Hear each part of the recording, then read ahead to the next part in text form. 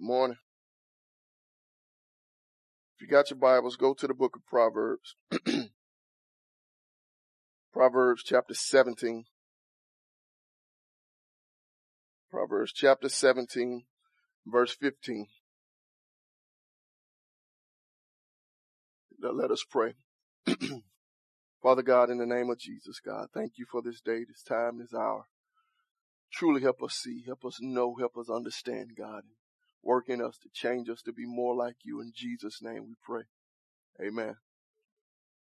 Proverbs chapter 17, verse 15 is where we left off at last week. And what we're getting at is trying to understand the reality of the new birth. What it is that God does in us when we are born again. And to better appreciate the new birth, we got to answer the question, why must we be born again? As Jesus said, we must be born again. So last week we was talking about the fact that man is sinful. And it's the default nature of man to sin. That the best things about our heart is that it's wicked, it is deceitful, it leads us astray. That we can think we're doing good, doing fine, doing well. But if we follow in our heart, we're living a life of sin, destruction, deceitfulness. A life that is opposed to the nature and the beauty of God. Romans told us that we cannot please God because our sinful nature, our flesh, is the enemy of God. Ephesians was talking about how we are by nature children of God's wrath. And we're going to continue down that vein and try to understand better what does that mean and how do we get here. But I want to read it again because I want to keep this verse in your mind as we go forward over the next week or two. In Proverbs 17, verse 15, it says, "He that justifieth the wicked and he that condemneth the just, even they both are an abomination to the Lord. He that justifieth the wicked and he that condemneth the just, even they both are abomination unto the Lord." And this is where we stopped last week. With the idea is that since God looks at the world and he sees people, anybody who lifts up a wicked man and gives honor to him as being a just man, God views that as an abomination.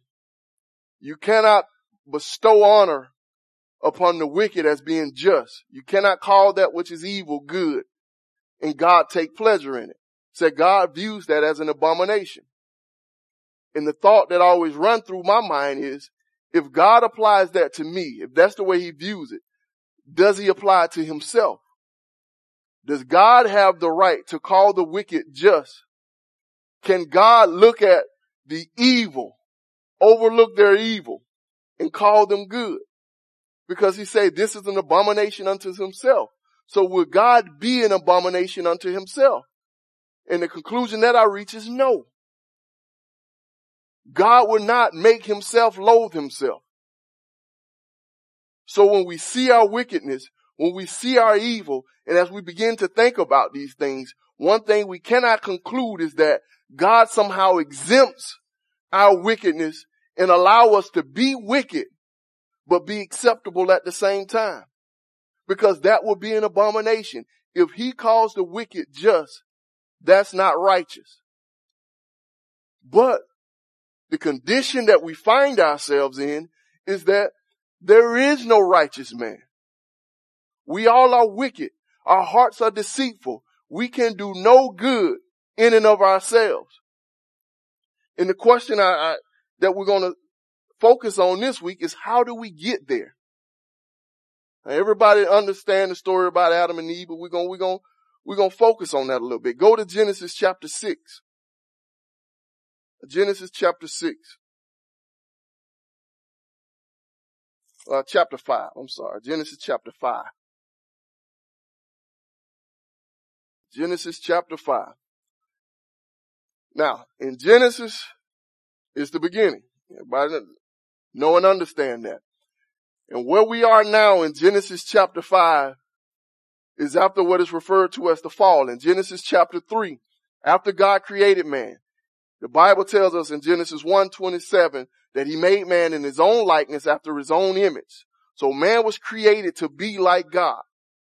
God used himself as a blueprint for mankind. But in Genesis chapter 3, man rebelled against God and evil entered into the world. God created man in his own image, after his own likeness. That's what we were created to be. Man rebelled against God, and from that point, death, decay, and chaos entered into the world. You go in chapter 4, you see Cain killing his brother, and the evil continues from that point on. But when we find ourselves in Genesis chapter 5, it says, this is the book of the generations of Adam, in the day that God created man.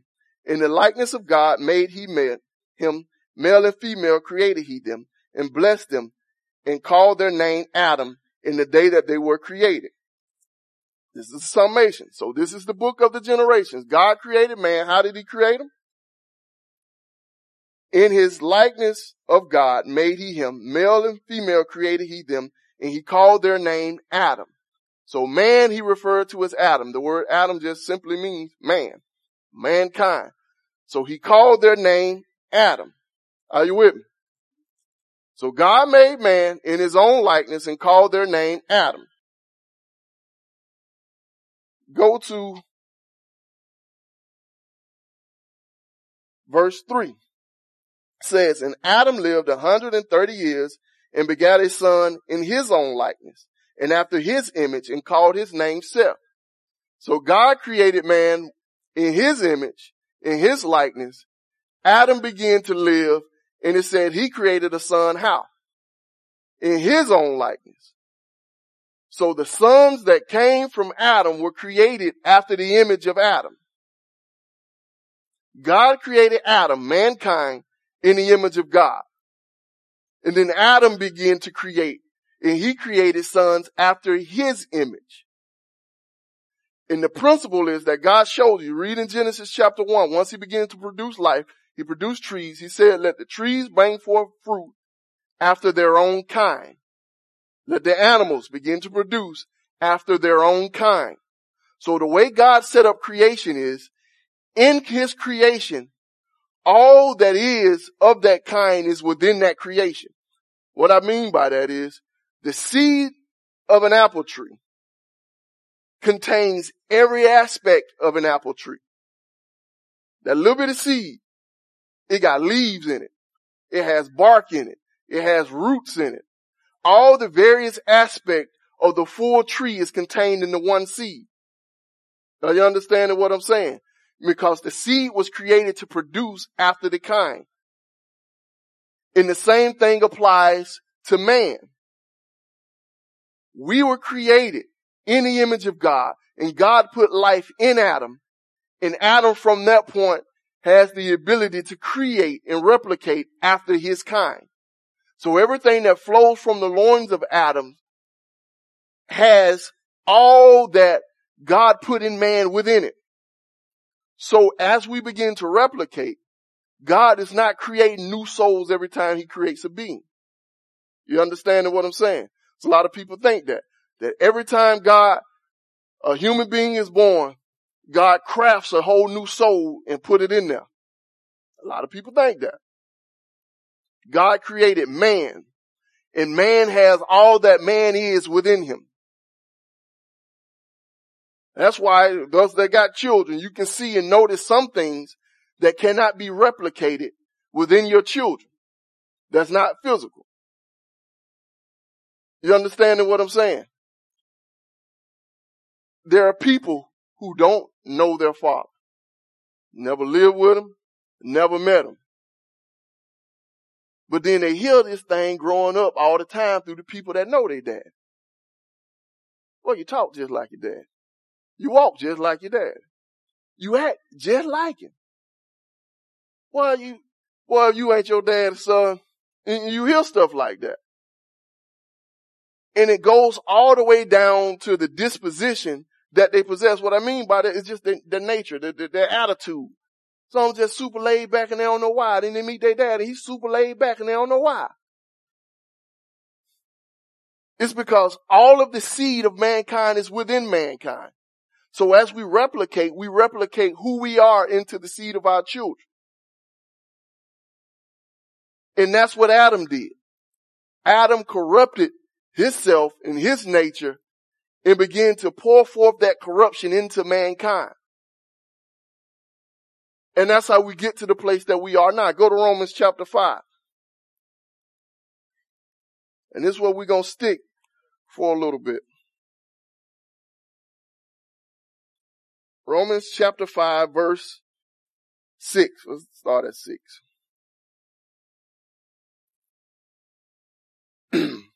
Said, for when we were yet without strength, in due time Christ died for the ungodly. For scarcely for a righteous man will one die, yet peradventure for a good man some will even dare to die. But God commended his love towards us, in that while we were yet sinners, Christ died for us. Much more then, being now justified by his blood, we shall be saved from wrath through him.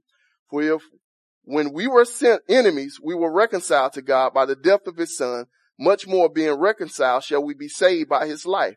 And not only so, but we also joy in God through our Lord Jesus Christ, by whom we have now received the atonement.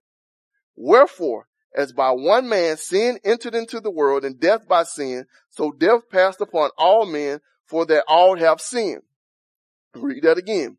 Wherefore, as by one man sin entered into the world, and death by sin, and so death passed upon all men, for that all have sinned. For until the law, sin was in the world, but sin is not imputed when there is no law. Nevertheless, death reigned from Adam to Moses, even over them that had not sinned, after the similitude of Adam's transgression, who is the figure of him that was to come. Now, what Paul is referring to here, back in verse 12, we're going to walk this down, slow walk, and try to get some understanding. So, wherefore, for this reason, as by one man sin entered into the world, and death by sin, so death passed upon all men. So sin came into the world. And notice something, that sin came into the world. Sin was not created at that moment. So when Adam sinned, it was not the creation of sin, but sin entered into the world. And notice secondly, before we go forth, that here sin is a noun and it's singular. So when Adam sinned, it said sin entered into the world. So there's this thing in the eyes of God that he referred to as sin. It's something, not the multiplicity of acts. Pay attention. It's not the multiplicity of acts that he's referring to. So he doesn't say sins entered into the world. So when Adam sinned, all the various things that we refer to as sin, it's not what he's talking about, but there's something concrete, something that is a singular thing that entered into the world with the sin of Adam. Are y'all understanding what I'm saying? So when we refer to sin, when we think about sin, we're not purely thinking about the various acts that people do. We're not thinking about cussing folk out. We're not thinking about stealing. We're not thinking about all those various things, because all those various things are manifestations of this one thing. It's like we was talking about last week. We said the thing that defiles a man is that what comes forth from him. Adultery, murder, fornication. It says all those things come from the heart of man. So there's something that produced these sin acts. And we're going to refer to that as sin itself. So when Adam sinned, sin entered into the world. So the act of Adam produced something that entered into the world. And it says, and death came by sin. So sin came, and sin brought death with it. And it says, so death passed upon all men, for that all have sinned. Now this is where it gets a little tricky at, because Paul going to confuse us a little bit.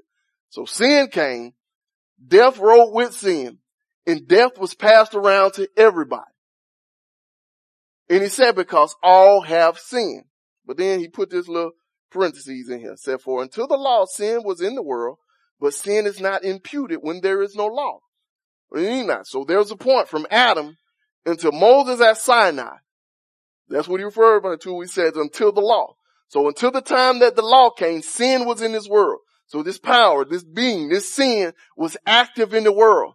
But it says sin is not imputed where there is no law. What he mean by that is God does not count sin where law does not exist. That gets a little tricky. Say God does not count sin where law does not exist. But sin is imputed where there is no law. And 14, nevertheless, death reigned from Adam to Moses, even over them that had not sinned after the similitude of Adam's transgression. So you got this period from Adam's sin all the way until the law came, where everybody is dying. So death reigned. Death is the king, is the boss from all this time. But he says sin is not imputed where there is no law. So how do you make sense of what you said earlier, Paul? Because a couple verses ago, he said all have sinned. He said death reigned because all have sinned. But you just told me God don't impute sin where there is no law. So how did everybody sin when it is no law? Because there's this principle God has that when you are in the loins of your father stands as a representative. In Hebrews, when it talks about Melchizedek and Abraham, it said that the Levites paid tithes to Melchizedek. It said the Levites paid tithes to Melchizedek. How did they pay tithes when they didn't exist? He said because they were in the loins of their father Abraham. So the actions of Abraham got credited to the Levites. So the way the Hebrew writer understood it, that the Levites were paying tithe before they were even born because Abraham paid tithe to Melchizedek. And it works the same way. We were in the loins of Adam. Adam represents mankind. So when he sinned, we all have sinned. And the corruption that is Adam is passed upon all of us. It said God visit the iniquity of the children of the fathers upon the children to the third and fourth generation. So the death that came through sin, Adam cursed the whole of his nature, the whole of all of his people got cursed through this one man's action. And we understand this a little bit because when the parents go to the rental center and get a whole house of furniture, they get the big old radio with the 2 18s on that thing. Fill up the whole neighborhood. I got that big old cabinet and I'll take up all the space. They get the nice little love seat and sofa, that thing, the glass table with the tiger print on across that thing. They get all that stuff. Get the children a new bunk bed. Get themselves a new queen, king bed. Just flood the house on out. Because the income tax holiday and all it takes is a down payment of $500 and we fill your whole house out. And they go do that thing. Then they realize that we broke. And that $500 down payment from the income tax check don't last for 12 months. So one thing end up happening. You see that big old truck pulling up, bouncing. It's good. It stopped. And you see these 2 little dudes strolling in there, sorry and lazy as they want to be. And they come snatching stuff up out these folk house. Now, did the children get into debt? No. Did the children not pay these folks? No. But the children gonna have to lose their little race car bed. Why the children have to suffer when they ain't borrowed no money? They ain't do nothing wrong. They didn't fail to pay anybody, but now they got to sleep on the floor. You understand what I'm saying? And none of us would say that them rental center folks did them people wrong. Got them children sleeping on the floor. What we say? Now their mama should be ashamed of themselves. Got them children sleeping on the floor. She knew she couldn't afford that furniture. She should have went down to Goodwill and got her a bunk bed. That's what we say. We don't blame rental center when the children sleeping on the floor. We blame the parents because the parents is the one that put themselves in that position that allowed the punishment to affect their children. And it works the same way. The nature of Adam came corrupted when he was separated from the one that gives life. And death began to reign and death began to take place because that sin was passed on to all generations. That's why they say even to those who did not sin after the similitude of Adam's transgression. What it means by that is people, they were doing wrong, but they didn't do what Adam did. What Adam did was disobey the direct command of God. These people didn't have a direct command of God. They was living after the nature of their father. And so they was reaping the benefits of their father. So from Adam to Moses, death would reign. People were dying. People were being destroyed. Life was being sucked out. And sin was there, but it was not imputed. God wasn't charging them for every little thing that they did. But Adam put something into the world that brought death, that brought chaos over all mankind. Are you understanding what I'm saying? And that's why, as a side point, we cannot believe in evolution. Because evolution put death before sin. Because evolution said that we get here through this process of natural selection, where there was something exist and it lived for a long time and it died and it changed to something else and so on and it died. But of course, if what Paul is saying is true, death is the result of sin. So anytime death is in the world, it's because sin is in the world. Are you understanding what I'm saying? So we got this place where death is there, but there is no law, even though these people did not sin just like Adam sinned. But 15 said, but not as the offense, so also is the free gift. For if through the offense of one many be dead, much more the grace of God and the gift by grace, which is by one man Jesus Christ, have abounded unto many. And not as it was by one that sinned, so is the gift. For the judgment was by one to condemnation, but the free gift is of many offenses unto justification. For if by one man's offense death reigned by one, much more they which receive the abundance of grace and of the gift of righteousness shall reign in life by one, Jesus Christ. So it's talking about this transition. I just want to see the parallel for now. We're going to track back to this when I get to my ultimate point. But it said, just by one man's offense. So one man did wrong and death was poured forth on everybody. He said, just like that, through one man's obedience shall many be made righteous. And just like death reigned through the offense of one, many offenses, so a whole lot of sins, gonna end up in justification, and life is gonna reign through Jesus Christ our Lord. But you see the parallel there. Just like Adam, so is Christ. Just like the offense of Adam, so is the obedience of Christ. Just like the death through Adam, so is the life of Christ. So we got this parallel between Adam's death, Adam's sin, and the effects of Adam's death and Adam's sin to Christ's obedience and the effects thereof. Keep that in mind. He paralleled them two. Y'all see that now? He compared them just like. Go to verse 18. Therefore, as by the offense of one judgment came upon all men to condemnation, even so by the righteousness of one the free gift came upon all men unto justification of life. For as by one man's disobedience many were made sinners, so by the obedience of one shall many be made righteous. Moreover, the law entered that the offense might abound, but where sin abounded, grace did much more abound.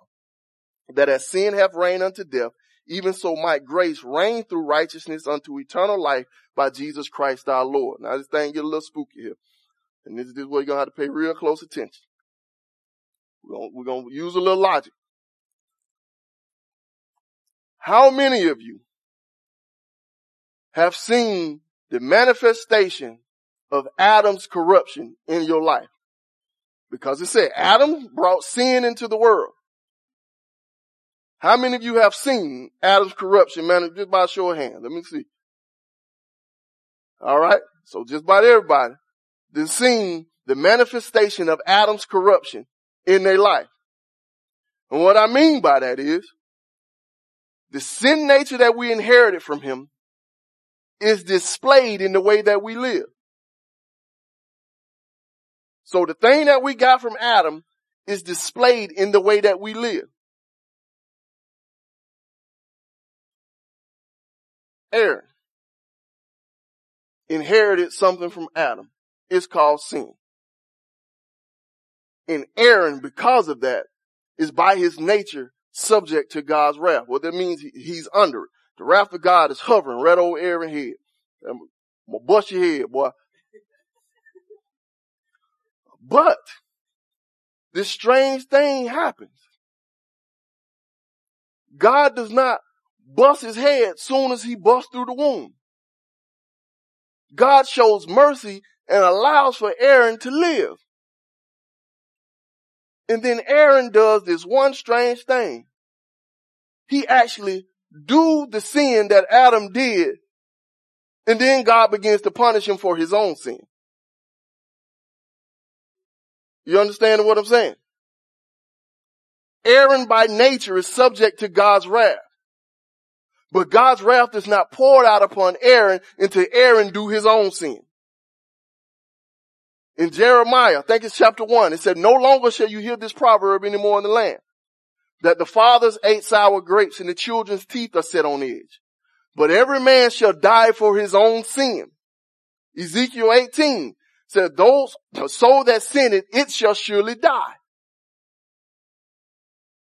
So there's this justice in God's economy that even though he has the right to punish Aaron because of the wickedness that's within him, he allows Aaron to manifest that wickedness.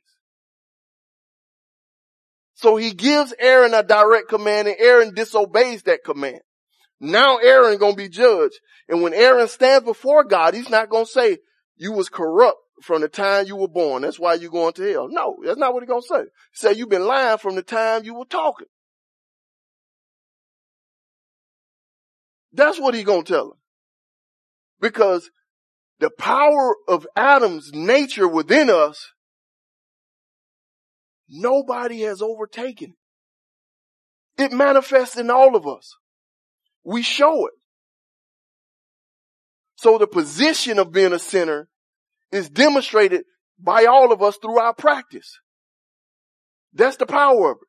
So when death is placed upon us, we rightly and justly deserve it. Because we live according to our nature. We live according to this sin. We live according to the evil that reigns within us. Are y'all understanding what I'm saying? So when you lie,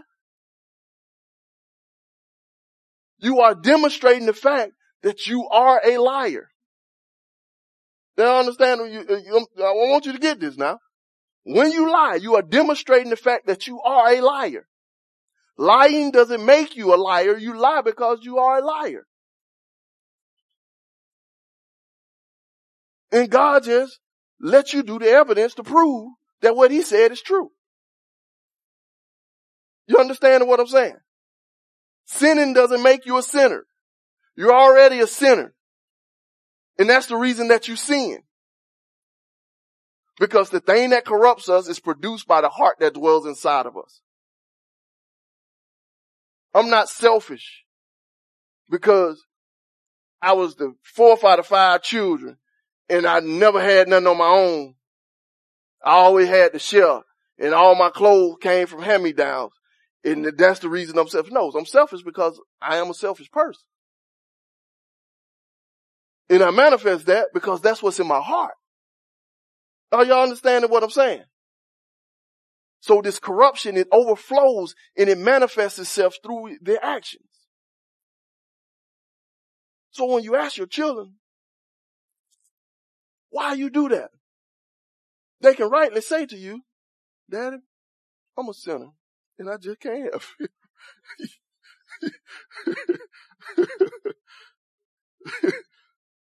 They can truly say that. I'm a sinner and I just can't help it.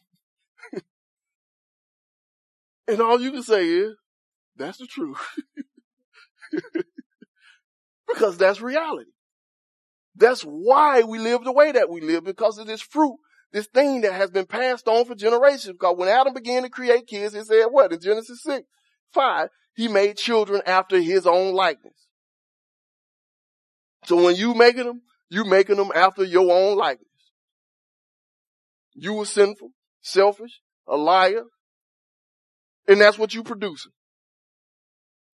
Because it's in you. It's in our nature. Everywhere you find mankind, you find evil. Like I said, I get deep into the archaeology and stuff. I like that stuff. My wife get bored out of her mind. She coming out, and I'm watching some dude just digging dusting dust off rocks and talking for an hour and a half about some stones that he found somewhere. That stuff gets real interesting. But one amazing thing I noticed in all these archaeological digs and stuff I pay attention to, everywhere they find people, they find evil. Folks murdering their children. Folks going to war and hunting, death, disease, chaos. Everywhere they find people. Everywhere. Anytime they find records of anybody, somebody got killed. That's just the way it works. They ain't never saw no thing where they find out some scroll or some tablet and the heading was that we all love one another. And the whole town existed in peace and harmony. I ain't never seen that. Everywhere you see people, you see evil. Because people are evil. You understand what I'm saying? And this evil is manifested. Where does this evil come from? It comes from our nature. As by one man's offense, it goes through everybody. But this is what things get shaky at now. Because there's a parallel. Now, if the power of Adam's sin is so great,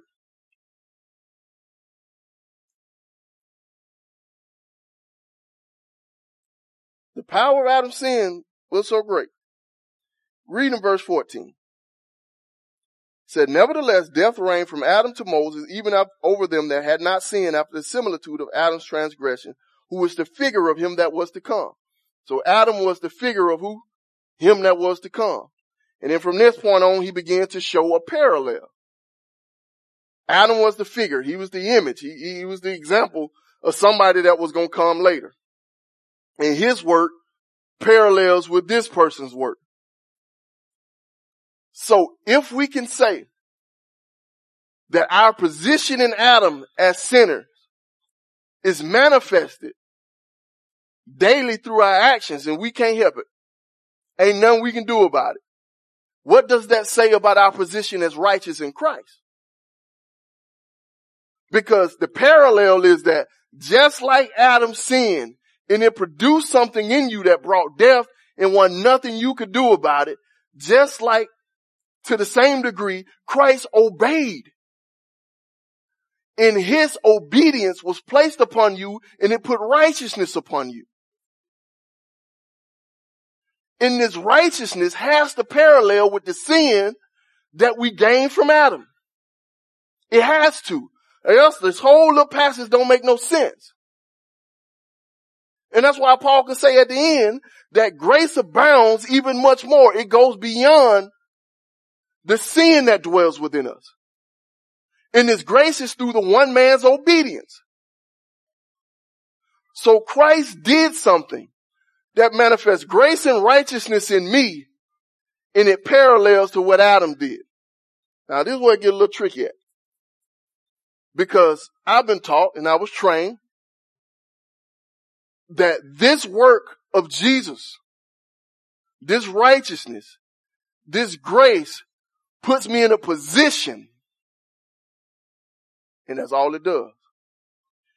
It puts me in a position, and if I pray hard enough, if I work hard enough, if I be around the right people long enough, I might by the time that I die, start doing right. That's what they told me. Now, you're a sinner. You always gonna be a sinner. You can't help it. But what Paul is saying is that the work of Christ parallels to the work of Adam. So if Adam's work can put me in a position of being a sinner that is manifested through my actions, why isn't it that Christ's work put me in a position of being righteous and that manifests through my actions? Because they parallel. Look at it. Verse 19. Except for as by one man's disobedience many were made sinners, so by the obedience of one shall many be made righteous. One man's disobedience many were made sinners. So that many were made sinners, you were made a sinner, not only in nature, but it shows through your what? Your actions.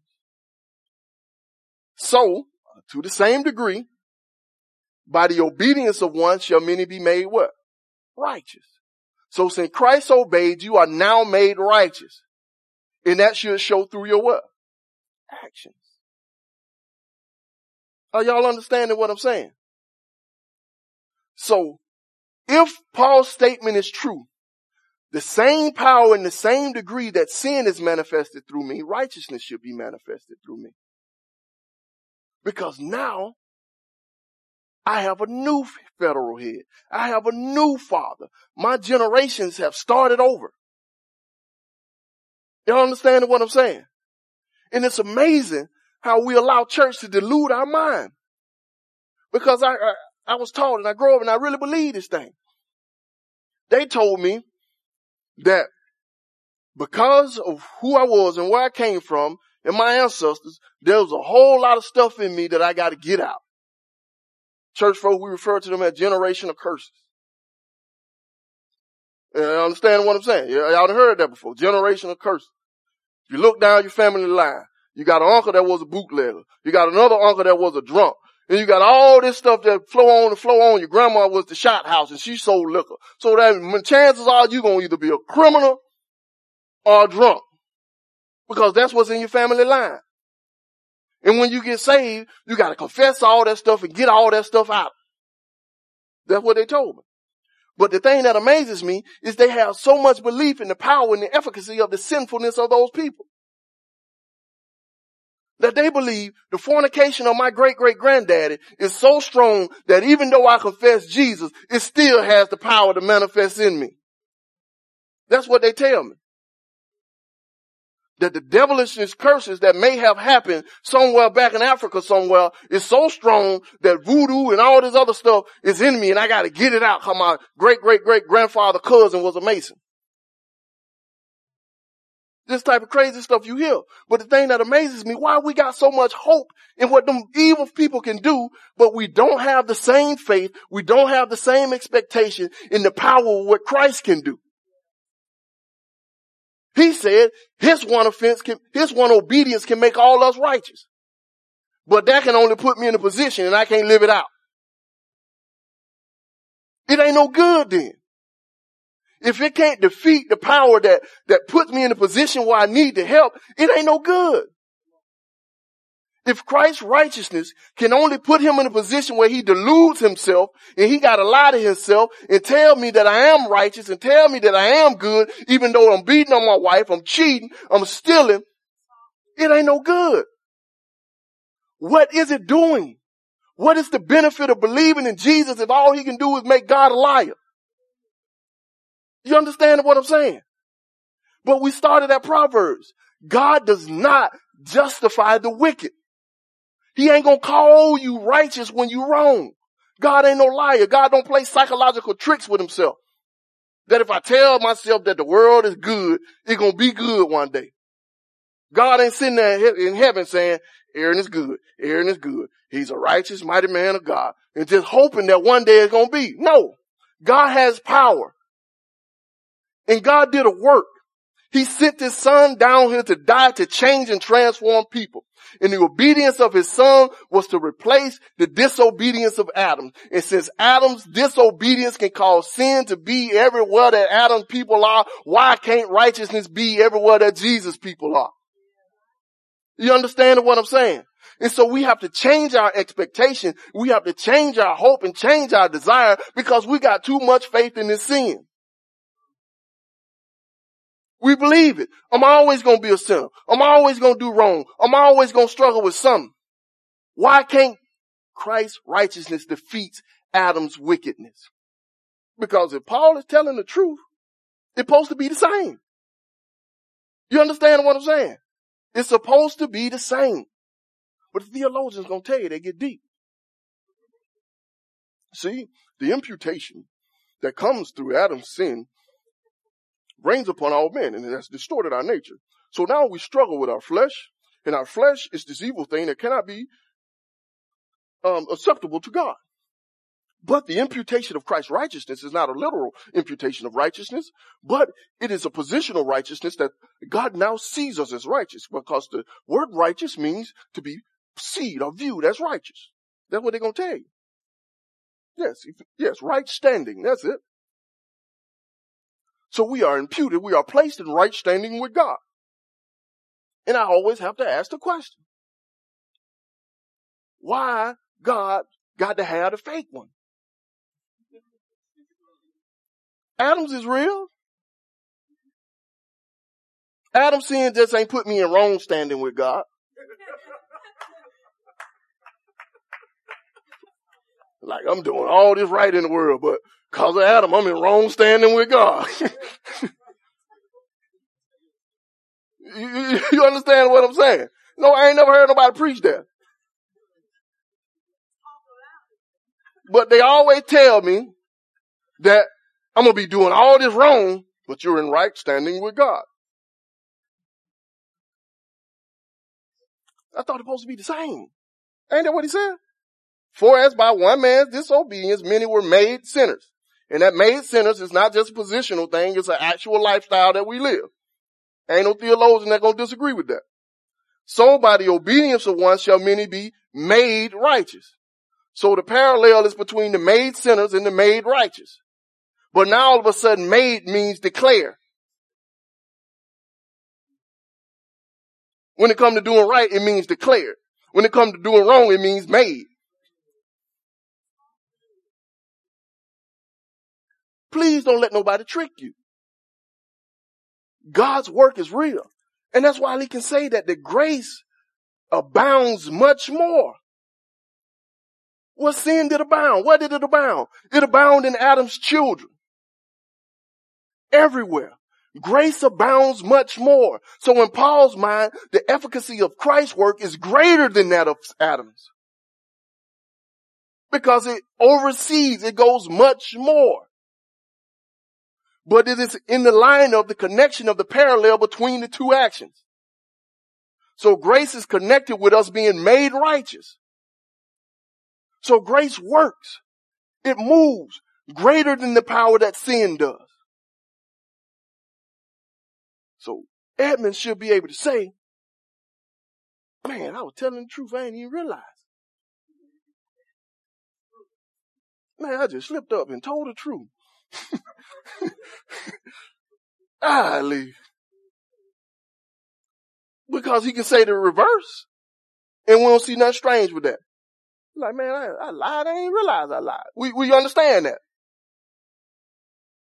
But if you be like, man, I just be walking around telling the truth. Sometimes I don't even want to tell the truth, and I do telling the truth. Like, man, I be loving all these people. Man, I don't even know why I love her. I just can't do nothing but love her. I don't even know why. That don't even sound right. But if I say, I can't stand her, I don't know why. Yeah, it be like that sometimes. I have the same thing going on sometimes. Because we used to that. And we got more hope in that than we do in Jesus. And the amazing thing is we accept that inside the church. That we accept people saying, I hate them and I don't know why. They just get on my nerve. I wish they just gone somewhere. And they'll be like, well, that's cool, girl. I know. I understand. That's what you tell them. You encourage them in their sinfulness. Yeah. Are y'all with me though? So let's see, can we get to a place where we have the same expectation and we have the same desire, we have the same longing to see the manifestation of Christ's righteousness within us? Because where sin abounds, grace do much more abound. What does that mean? I would like to say that a brother like myself, I got more grace than Aaron. He might disagree with me. I would say I got more. What do you mean by that? Because I think I'm more wicked than what he is. And that's what it means by where sin abounds, grace do much more abound. The more wicked you are, the more grace God pours upon you. That's why Paul was praying in 2 Corinthians for help. He said, my strength is made perfect through your weakness. Because my grace is sufficient for thee. That means my grace is all that you need to overcome what it is that you're struggling with. Are you understanding what I'm saying? So let's just take it home a little bit. Let's flesh this picture all the way out. Now, let's say you sitting at home and you struggling, all the impulses of sin begin to rise in your heart. I'm talking about just overtaking. You just feeling all bad. What do you do? Do you say, this is who I am? Lord, I just can't help it. Do you grit your teeth, get your mind and say, I ain't gonna do it, I ain't gonna do it, I ain't gonna do it, I ain't gonna do it, I ain't gonna do it, I ain't gonna do it.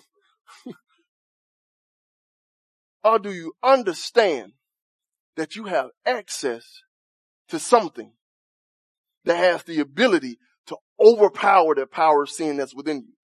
Because where sin abounds, grace do much more abound. So there's grace that can go over or above what it is the sin is working within you. It don't meet it. It goes over it. That's not what grace does. It don't collide head on with your sin and say, I'm gonna stop it. You ain't gonna get her. You ain't gonna get her this. No. This grace comes and it goes over, it overpowers, it takes you through it. It gives you the strength to overcome it. Not just to sit there and say, I ain't gonna do it, I ain't gonna do it, I ain't gonna do it. You understanding what I'm saying? But this grace works and it works through righteousness. So the next place that we got to get ourselves to is not just the resistance of sin. But God called us and he transformed us that just like we were evil and it was our desire, it was our mind, we thought about how we can do wrong, what wrong we can do, what way we can do wrong better. Our mind should be working and operating because righteousness is in us now. How much right can I do?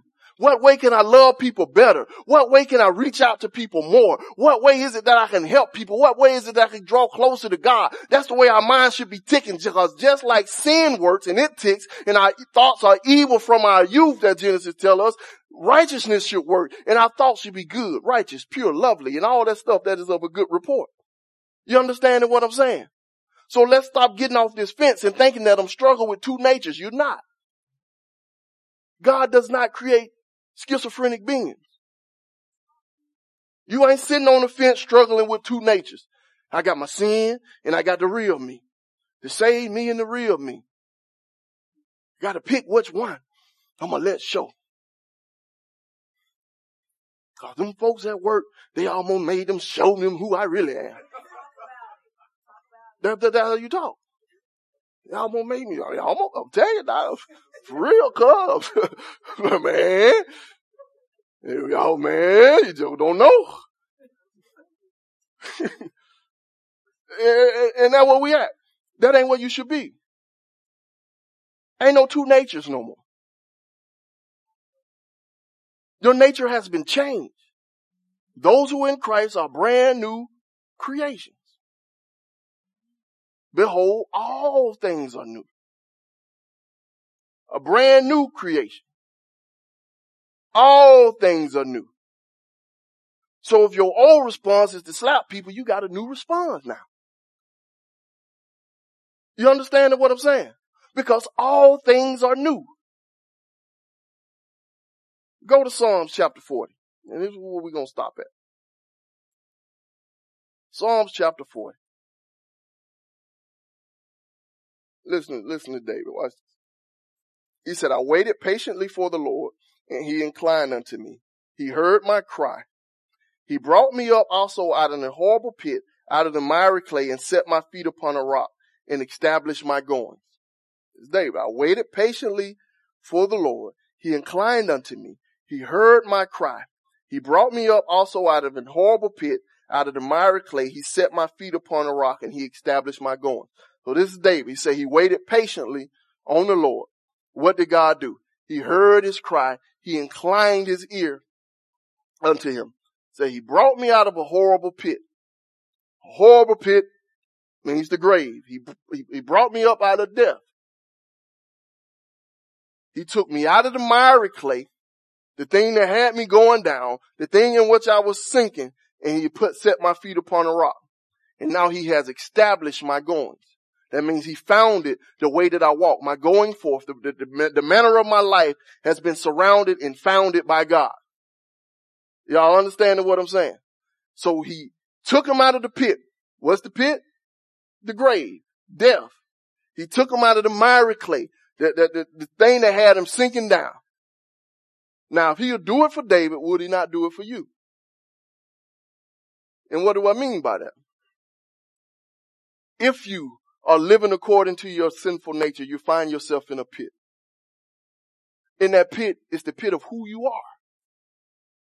Paul cried out, who shall deliver me from this body of death? Referring to his sinful, natural being. The pit that you are buried in is you. Your own mind, your own thoughts, your own heart's desires. It got you drowning. The clay is you.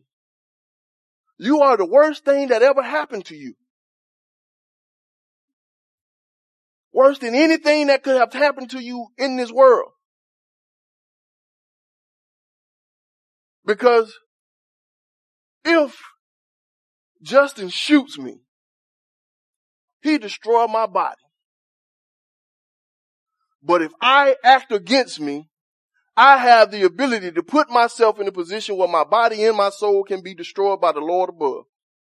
Are you understanding what I'm saying? Cancer has the ability to ravage this body. But I have the ability to ravage my soul because evil dwells within me. So I'm the worst thing that could ever happen to me. I need help to be delivered from me. But God is there. And it says, if you wait patiently for him, what did he say he did? He inclined unto me and he heard my cry. Y'all remember, most of y'all old enough to know. Back when, I can't think of the video now. It was Michael Jackson. He was doing one of his slick little dances. Can't think of the video. Smooth Criminal. Y'all remember Smooth Criminal? Now, in Smooth Criminal, Michael Jackson and his people, they do that smooth little move where they lean in like that right now. No, I can't do it. These killers are very stiff. I ain't ran in a long time. But they lean in. And when I read this, that's the picture I get. That when I get to the point where I realize I'm jacked up and I'm sinful, I can see over the banister of heaven, Jesus just leaning in. You get what I'm saying? Like he getting crunk, he getting excited.